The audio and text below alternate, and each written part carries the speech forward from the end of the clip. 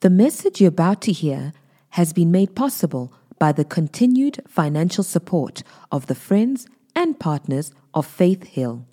To find out more about how to become a partner, be sure to visit faithhill.tv.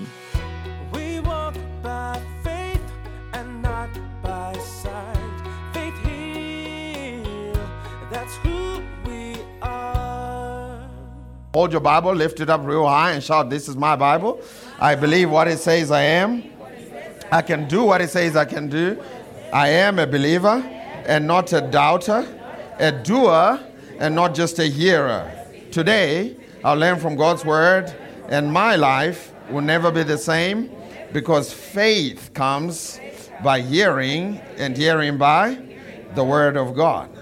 Amen. And so from what we see from that video, we realize that for us as Christians, the cross is the most precious emblem for us who are saved because of what Jesus did for us at the cross. And so the cross, really we love the cross of Jesus because of what it represents. It represents forgiveness.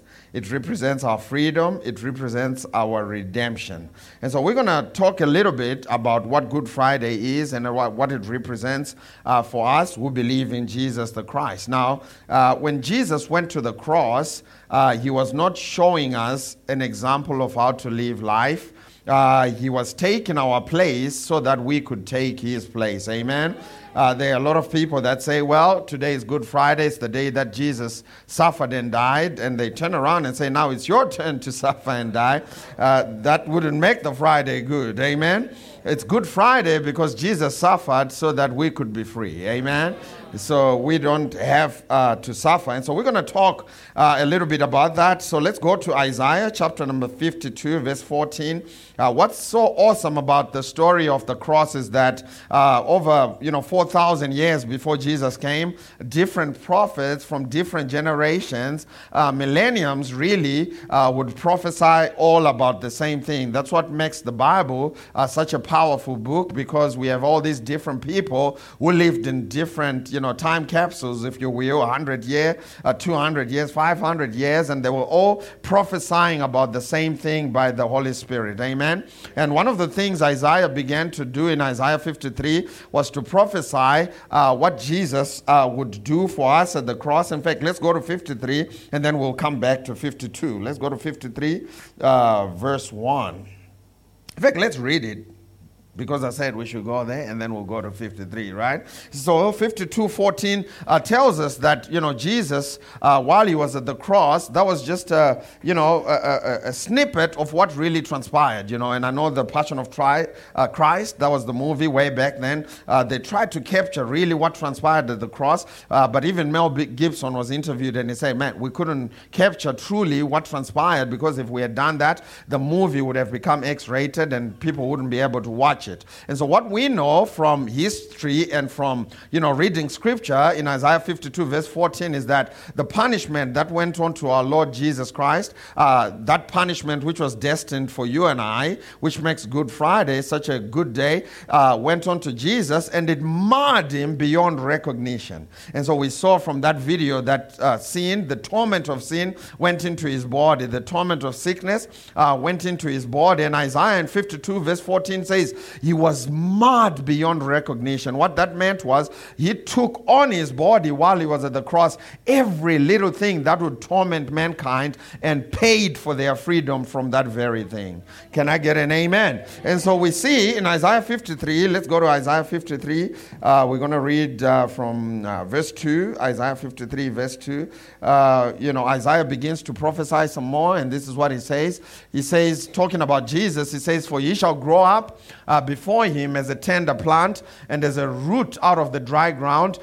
He has no form or comeliness. In other words, he didn't stand out physically, in his physical form. And when we see him, there is no beauty that we should desire him. Next verse. He is despised and rejected by men, a man of sorrows and acquainted with grief. And we hid it, as it were, our faces from him. He was despised, and we did not esteem him. Next verse. Surely he has borne our griefs. This is what transpired at the cross. He bore our griefs. He carried our griefs. And he says, he carried our sorrows, yet we esteemed him stricken and smitten by God and afflicted. And so this verse, really is a powerful picture of what the people of the day thought of Jesus when they saw what happened to him at the cross. He says while he was at the cross, the reality, the truth was he carried our griefs. And he carried our sorrows and bore our griefs. He carried the load that was supposed to be carried by you and I. The load of sin, which we couldn't carry, by the way. The load of sickness, which we couldn't carry. The load of the curse, which we couldn't carry. The load of condemnation, which we couldn't carry. Jesus carried it on his body so that we could be set free. But the people who were standing, looking on, because it was such a graphic thing that happened to him physically on the cross, they turned around and said, you know what? He's being smitten by God because of what he did.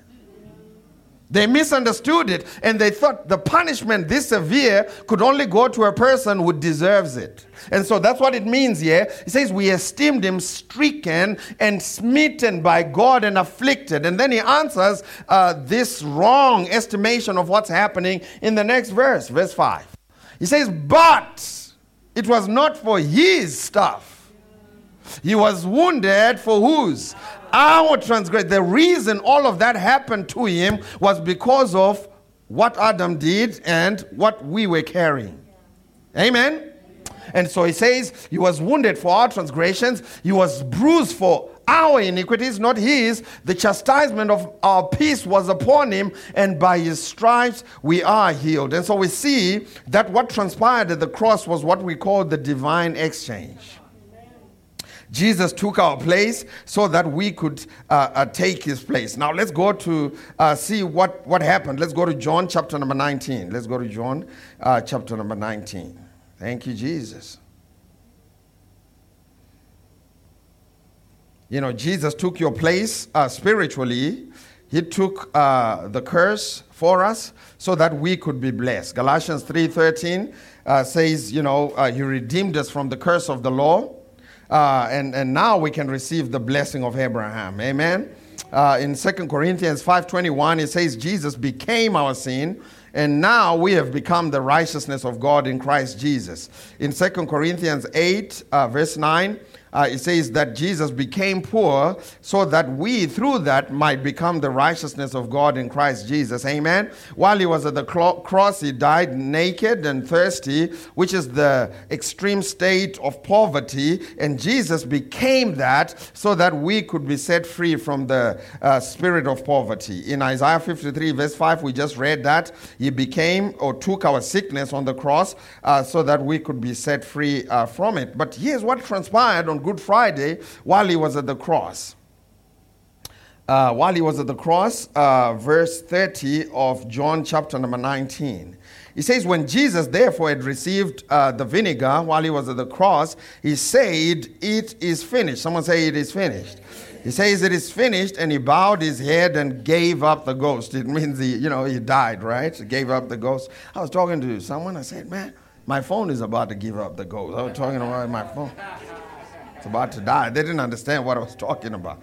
But here's the deal, is that when Jesus said these words, it was after all of that stuff had gone into his body. Jesus turned around and said what? It is finished. Now, for many, many years, I didn't understand what this meant. It is finished. I thought it meant I'm finished. Because straight after that, he died. So I thought it meant sipelile. I'm finished. That's what I thought. I thought that's what Jesus is saying. But if you look up the Greek word for it is finished, this is actually a bad translation for that phrase, it is finished. The Greek word for this phrase, it is finished, is tetelestai, which simply means this, paid in full. And so when Jesus said it is finished, what he was saying was, hey, the debt that was hanging over your head has now been paid in full. The payment that was needed for you to obtain salvation, not just. You see, a lot of people live their lives as if Jesus just made a big deposit, and now they have to keep up with the monthly installments of religious activities to try and gain God's approval. When Jesus said it is finished, he didn't say this is just a big deposit. There's a difference if someone just goes to a dealership and pay a big deposit and say, I'm blessing you with a car. No, you're not. You're not blessing me with anything, because I still have to keep up with the monthly things. Jesus didn't give us just one big deposit to start us on the journey of salvation. No, he paid it in full. Amen? He overpaid it. And so when you receive salvation, you receive the real deal. When you receive it through what Jesus did at the cross, you receive the real deal. This is why you should never put trust in what you do. Because what you do could never cut it. And this is why, actually, God gave us the law in the Old Testament, 613 of them, plus the 10, right? The big 10. The reason God gave that was so that they could amplify sin and so that they could make us realize that we can't pay the penalty with our own strength and with our own actions. The law was so detailed that no one could accomplish it or do what it demanded in their own strength. It was so detailed. The law, the real law, doesn't wait for you to kill somebody for you to be a murderer. Jesus said, if you look at someone hatefully, echa.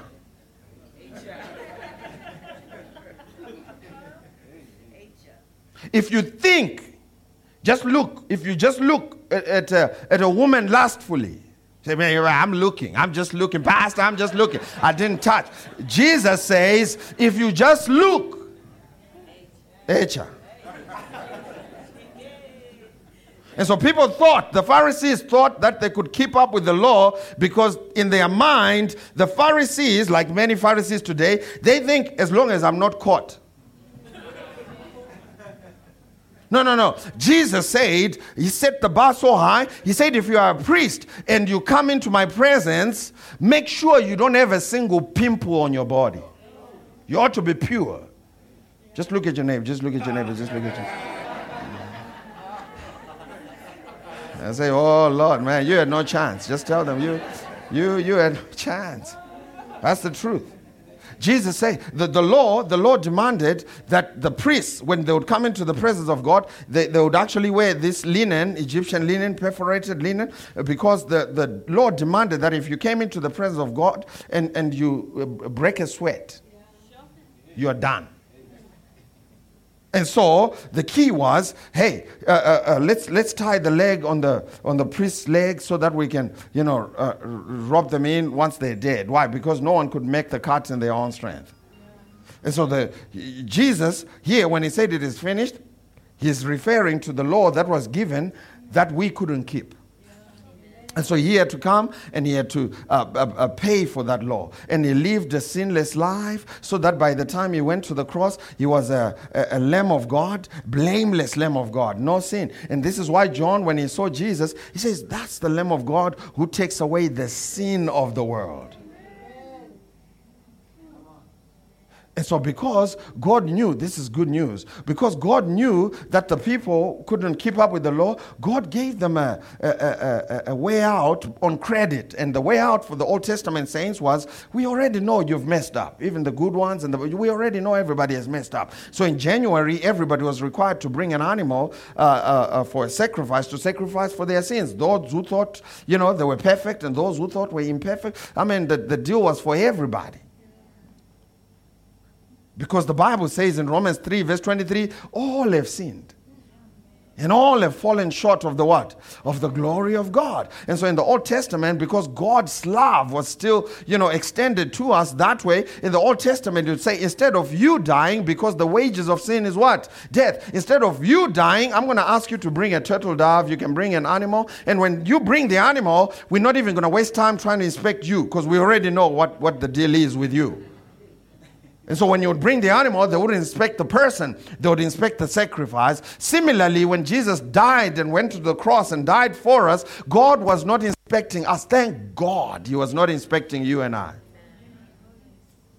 And when he inspected Jesus, he found him to be the worthy sacrifice, watch this, to take away the sin of the world. And when Jesus said, it is finished, he was saying it is paid in full. Amen. And this phrase, it is finished, is loaded with truth of what the cross stands for. You know, the cross is not a superstitious object that we use against ghosts. The cross, if you don't understand the truth behind the cross won't work for you. I thought the cross was just some superstitious, object that if you watch the horror movies, and I used to say Dracula. My wife corrected me, Dracula.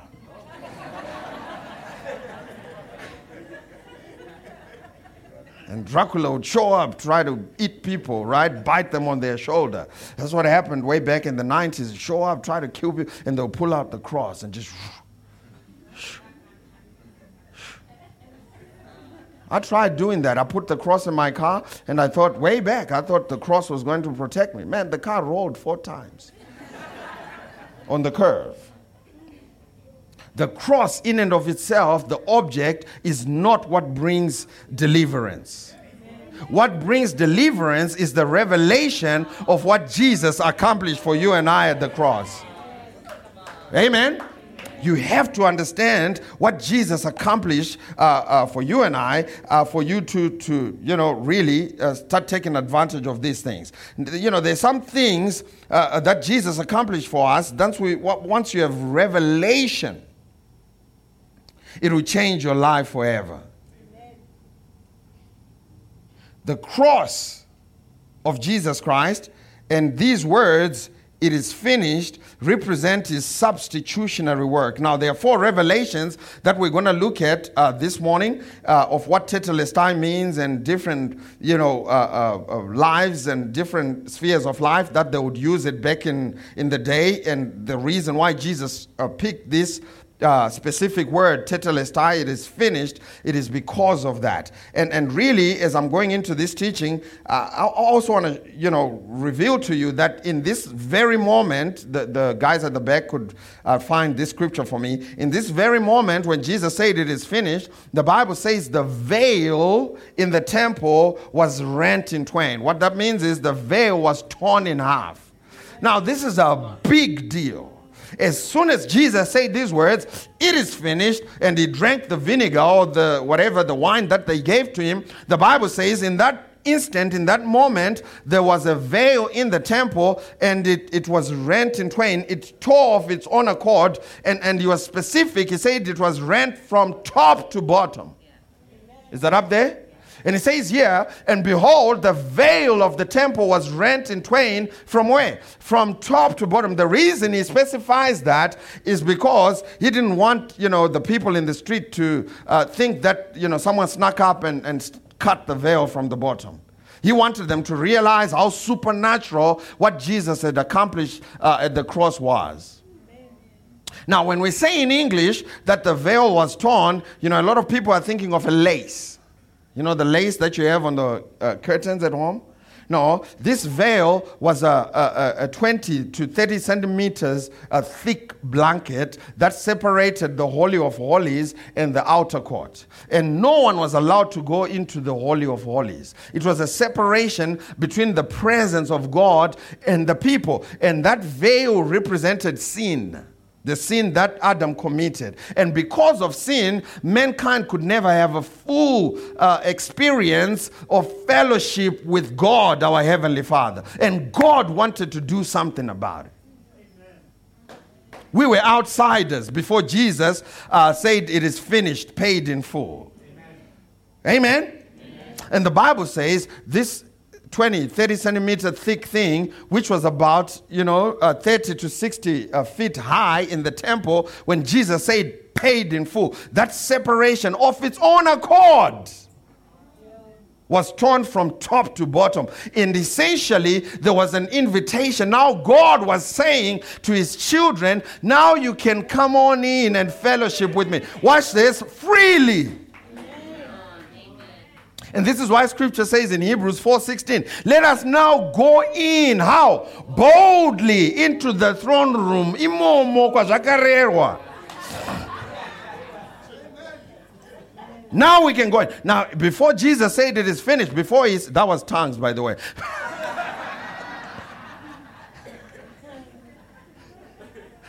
Hey, man, before Jesus said it is finished, you try to go in there any kind of way, what would happen to you? Get smoked. Now, Jesus is saying it is finished, paid in full, and the thing was ripped. Now we can go in. How? Boldly. Why? Because we are not going in based on what we do. We are going in based on what Jesus did at the cross. And so now we can go in boldly, not boldness in what you do, because you could still get smoked. Your boldness is not in you. Your boldness is in what Jesus did for you at the cross. Man, when we get to heaven and we have this revelation, we'll have boldness to meet with God, our Heavenly Father. You know, a lot of people growing up, they would make heaven feel like a place where you join a queue and it's a long queue. It's one of those long queues that never move, and there's a big screen, and the people in front of you, they're showing everything that they did in their lives on the big screen. Ooh, mashi. Ah, yeah. Yeah. And you're in the queue, and it's moving slowly. Hey, Pastor H. And the queue is moving slowly. 1,000 people in front of you on the big screen, and you're saying, "What? No. The only queue you join is to show you what Jesus did for you at the cross." And so you can have boldness in the day of judgment because you're not going based on what you do. You're going based on what Jesus did. Can I get an amen? And so it says the veil was rent in twain. And God made an invitation. He says, now come on in. If you read in, let's go to Ephesians. Let's look at Ephesians chapter number 2. It says we were outsiders. Ephesians chapter number 2. Ooh, I didn't have this in my notes, so I may have to just go look where it really is. Ephesians chapter number 2, where it says we were outsiders.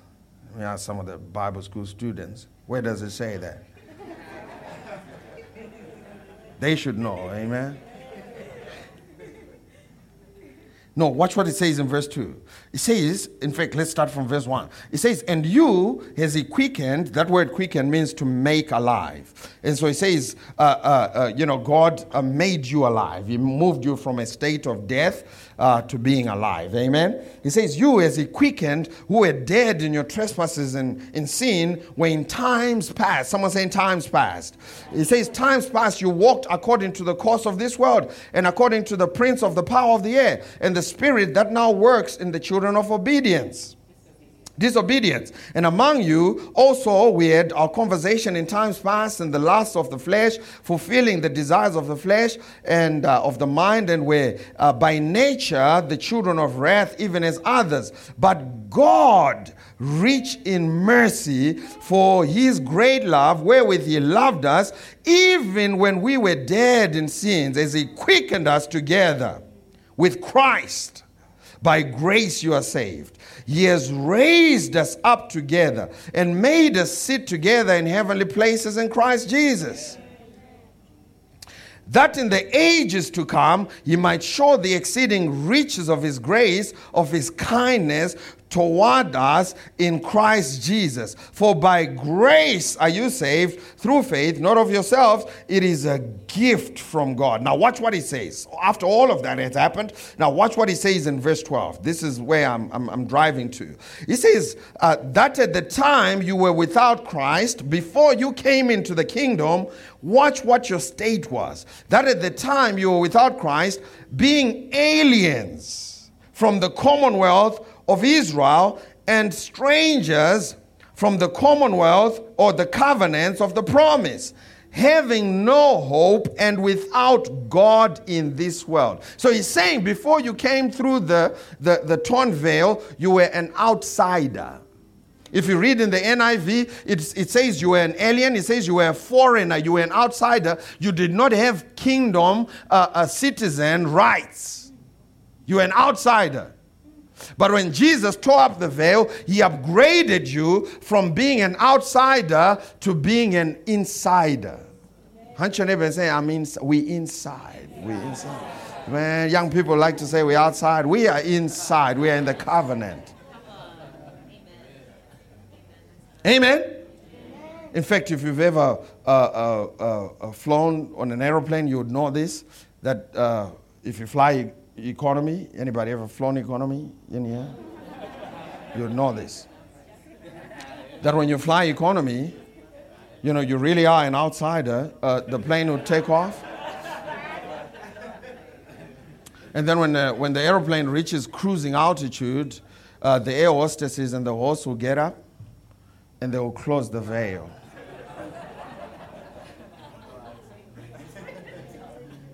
Now, what happens inside the veil is different from what happens outside the veil. Now, I've never been in first class or in business, but I've watched what happens on YouTube. No, it's different. No, it's different. In economy, you have no options. You get what you get. When they bring food, they come to you, they just say chicken or beef. Or vegetarian. They don't even tell you, is it chicken stew, chicken sandwich, chicken, what is it? And you know not to ask. You didn't pay enough to ask questions. You're outside. And when they give you cutlery, it's plastic cutlery. And then, here's the part that I want you to see. When you're outside, you're in the economy. If you fall asleep when they are feeding the people, it happened to me. We were flying from Los Angeles to Doha with Pastor Henry. We were in economy. So I fell asleep, and then they fed the people. And then when I woke up, I said to Pastor Henry, man, I'm hungry. When are they feeding the people? He said, I'm sorry. When you miss the feeding, you've missed it. That was kind of like the Old Testament. You remember the impotent man was sitting at the pool 38 years? Yeah. He says there is an angel that comes and stirs up the water once every year. And he says, if you go in first, what happens? You get healed. He says, I've been missing my chance for 38 years. And Jesus says, look at me.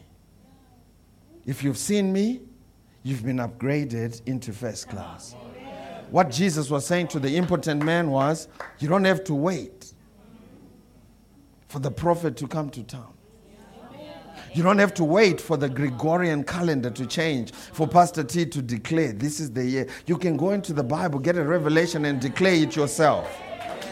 In June, you can declare something. Man, once you get the revelation, see, the seasons of God are not determined by the Gregorian calendar and the turning of the year. The seasons of God are determined by revelation. You don't have to wait until January 2024. 4 is the number of growth. So this year, number of growth. No, just go into the Bible. If you see healing, you can look at your body and say, the season of healing has begun. When? Namhlanje, today, right now. The season of healing, you can declare it. You don't have to wait until January 1 to declare one thing. One thing. The whole year, one thing. Jesus paid for a catalog of things. Over 2,000 promises. And you're going to wait for the pastor just to say, this year we're going to do one thing. One thing. How about taking advantage of all the promises of God? Jesus said paid in full. He paid it all. Amen? And so if you come to Faith Hill Church, people come and say, Pastor, what is this year the year of? I say it's the year of everything. Whatever you want from God, go and find it in the catalog. That's what happens in first class. I found out that the people who fly first class get a real menu. And they can order what they want, and when they get it delivered to their seat, it comes hot. They get real cut lately. It's a different experience. And when Jesus said paid in full, the veil was torn. He looked on to the people in economy and he said, now you've been upgraded. Come on in. And the problem is some of them like their economy seats so much, they're still sitting on their economy seats. He said it is finished. Now they've used this in different areas of life. And the first one was, in these days, they would use this when a servant was sent on a mission and then later returned to his master. You would say tetelestai, meaning I've done exactly what you requested, or the mission is now accomplished. Jesus, when he said it is finished, he was exclaiming to the entire universe and all of the angelic hosts that he had accomplished the work the Father had asked him to do. Mission accomplished. Jesus accomplished what he had come to do here on the earth.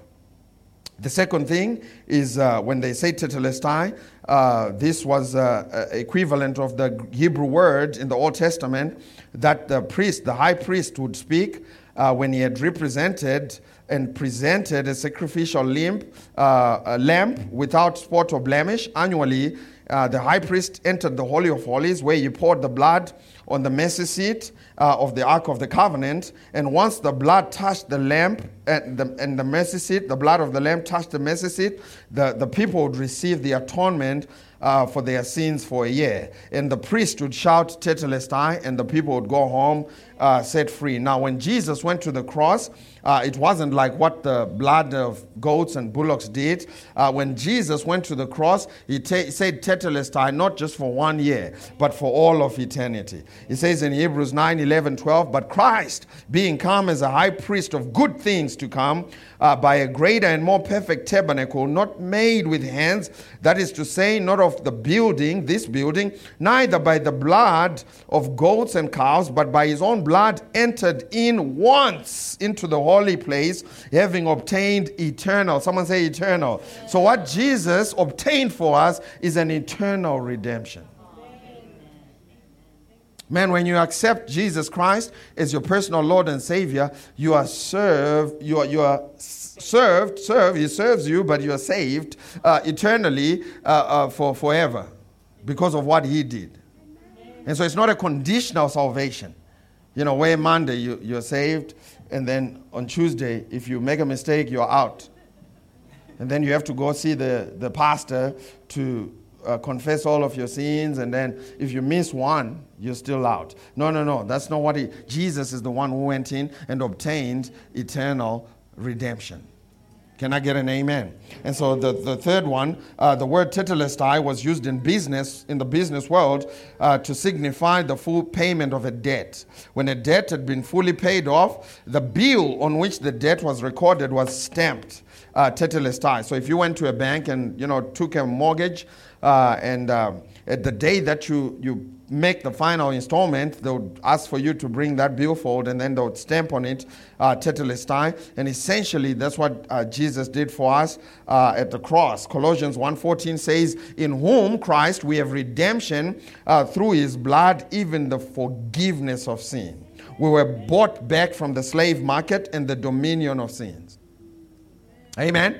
It's interesting because when you start to study the law of redemption, one of the key principles of redemption, which is to be delivered or to be set free from the slave system of sin, one of the things you learn is that because we were slaves to the slave market of Satan, slaves cannot redeem themselves.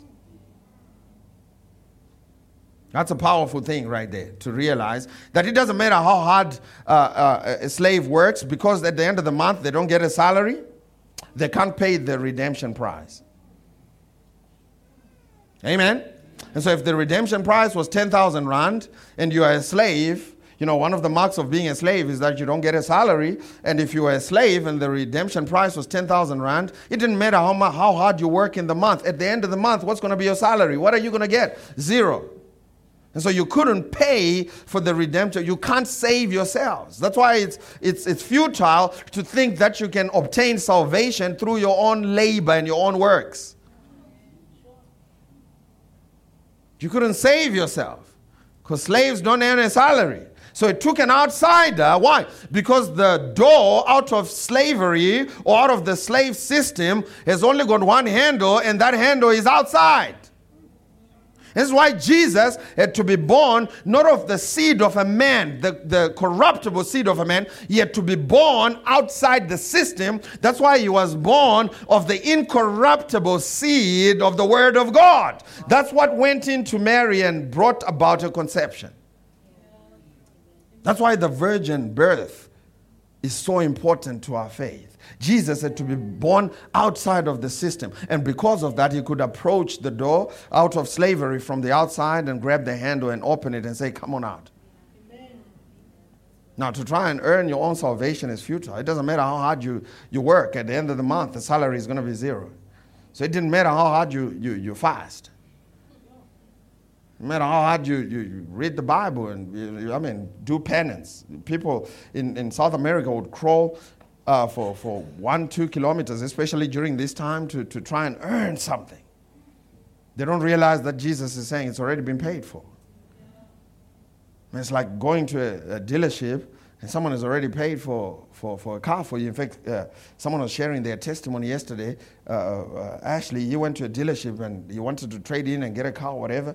And the person in the dealership said, man, the Lord just spoke to me, said I should bless you with a car. Gave him a $30,000 US dollar car, a Bronco, nice SUV.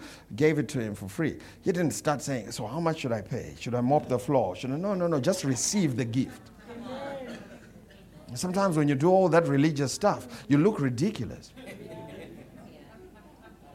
Now, I'm not saying you shouldn't fast. That's not what I'm saying. But I'm saying there's a reason and a purpose for fasting. There's a reason and a purpose for reading the Bible. And it's only one reason. It's fellowship with the Father. It is not trying to get his approval. He's already approved you because of what Jesus did at the cross. And so we have to fix our thinking. So when we fast, we're not fasting to try and get God's attention or to try and get God to move or to try and, untwist God and all these different things. When we fast, it is because we're just trying to hang out with the Father without any distractions from food, because food could distract. That's all they're saying. When they say fast, that's all they're saying. They're saying, man, get the distractions out of your way so that you can spend time with God. Man, you should look forward to the fasting time and spending time with God. That you don't see. Most people look forward. They fast with a chocolate cake on their a screensaver on their computer. And some people just sleep through the fast. They just take a sleeping pill and sleep from 8 a.m. to 4 p.m. Just sleep through. That wasn't a fast. That was a hunger strike. And so I tell people, man, make sure you have a day that you're free and open and you're ready to listen, get a pen and paper, go to God, spend time with. That's what fasting is for. It is for fellowship with the Father. Hang out with the Father. You should be in so much, when you fast, you should be in so much fellowship that you don't even know, when, man, if you're 3:59, 4:50, 6:50, 57, food! That was just a religious game. That wasn't no fasting. Okay, moving right along. Y'all still love me? You know you are left to love me to go to heaven, right? And the fourth one, my time is up.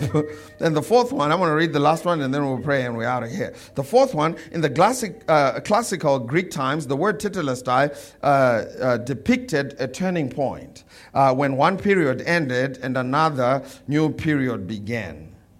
And for you and I, if you read in Galatians 3:15, it says, brethren, I speak in the manner of men, though it is only a man's covenant, yet if it is confirmed, no one annuls or adds to it. Now to Abraham and his seed were the promises made, and he does not say to seeds as of many, but to one. He's talking about Jesus. And to your seed, who is what? Christ. And this I say, that the law, which was 430 years later, cannot annul the covenant that was confirmed before God in Christ, that it should make the promise of no effect. For if the inheritance is of the law, it is no longer of the promise. But God gave it to Abraham by the promise. And so what happened was, the original covenant has always been that of grace. That's what he's saying. And he's saying the law was added to it as an addendum with an expiry date until the seed should come, who is Jesus Christ. And when Jesus Christ came, the addendum or the addition was removed so that we could go back to the original covenant of God, which is based on his love and his compassion for you and I. Amen? And so when Jesus Christ died at the cross, he brought about what is known as the new covenant.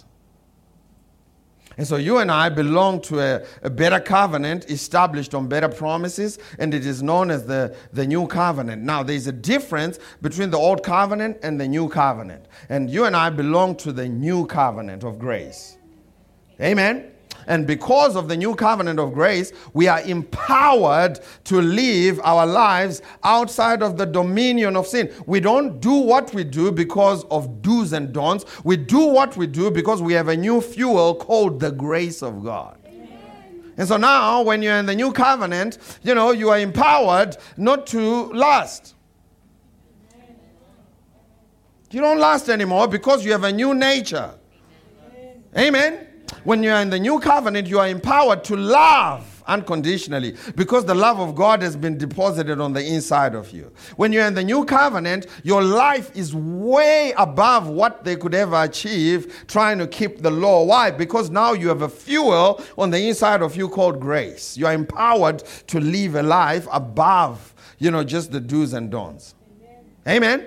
Now, I meet a lot of people who, when we teach like this and we tell them, man, you are a new covenant creation, you are a new covenant believer, you better realize and understand this. And they think we are saying you should throw away the Old Testament. That's not what I'm saying. But what I'm saying is when you read the Old Testament, you must always read it through the lens of the new covenant. Don't forget who you are. Don't forget the covenant you belong to. God is the same yesterday, today, and forever, but covenants change, and you have to realize and understand the covenant that you belong to. And so people come to me and they say, Pastor, you don't understand. I do the whole Bible. From Genesis to Revelations.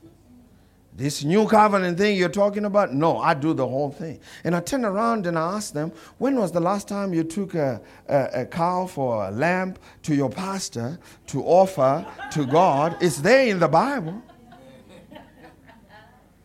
When was the last time you took a turtle dove to your pastor to offer for you? Say, oh no, pastor, I don't do that part, but it's in the Bible. They say, no, I don't do that part. I say, why not? They say, because of what Jesus did at the cross has changed. Well, a whole lot of things changed because of what Jesus did at the cross. Amen? Amen? And so, man, I'm telling you, what makes Good Friday good is we don't have to do it in our own strength. Amen. Jesus did all the heavy lifting. And you know what else Jesus did when he said tetelestai? He took all of the middlemen out of business. Did you hear what I said? Yeah. What did he do? He took the middleman. Now in the Old Testament, they needed a high priest. They needed to go through somebody. In the New Testament, it's Jesus and Jesus alone. Now I get disappointed because we have leaders that are trying to add their names in there. And the people trying to add their pastor's name in. Say, I pray to the God of Tafara. What, man, get me out of your stuff. Don't get me smoked. Don't do that. Don't do that. Don't get me in trouble now. No, don't do that. And it's just pure ignorance. Jesus, when he went to the cross, took all the middlemen out of business. Now you can go to God direct. Well, now why are you trying to go, via? I mean, if you want to go to Posov and you turn and you go to, why are you going to Douglas? Just go to Posov. And we see people in the church, they're trying to add to it. No, Jesus simplified the thing. He went to the cross. Whoever puts his trust in him can go to the Father based on Jesus and not based on you're going to get your pastor smoked. In fact, in the Old Testament, whenever they would say the God of Abraham, Isaac, and Jacob, It was because they are pointing to a covenant that God cut with Abraham, Isaac, and Jacob. And so that's why they said those three. It was in reference to a covenant. And so the children of Israel, whenever they would say, to the God of Abraham, Isaac, and Jacob, what they're thinking, they're not thinking Abraham, Isaac, and Jacob personality, the person. They're thinking the covenant that God cut with Abraham, Isaac, and Jacob. Now, for you and I, in the New Testament, He's not the God of Abraham, Isaac, and Jacob. Is the God of our Lord and Savior, Jesus Christ. And not the God of your pastor. That's good teaching. Took the middleman out of business. Now, a lot of people don't understand this. You have the Holy Spirit living on the inside of you. You can go into the throne room of grace. You've been set free. Where the Spirit of the Lord is, yes, there's so much freedom in being a new creation believer. And people won't exercise their freedom to hear from God, to hear from the Holy Spirit. People be calling me, talking about, Pastor, I'm trying to buy a car. Should I buy a red one or a white one? Why are you trying to get me into your stuff? He took the middleman out of business.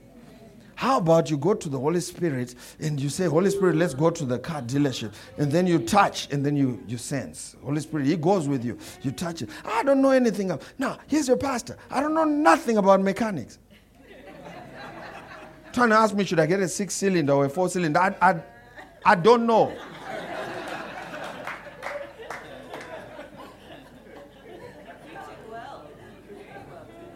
There's only one thing, I try and get involved, but I don't really get involved. When people come to me, Pastor, I want to marry such and such. So 2 answers I usually give. I'm telling you in advance. The first one is, praise the Lord, go ahead. The second one is, man, pray about it some more. Pray about it some more means I'm not a part of the decision.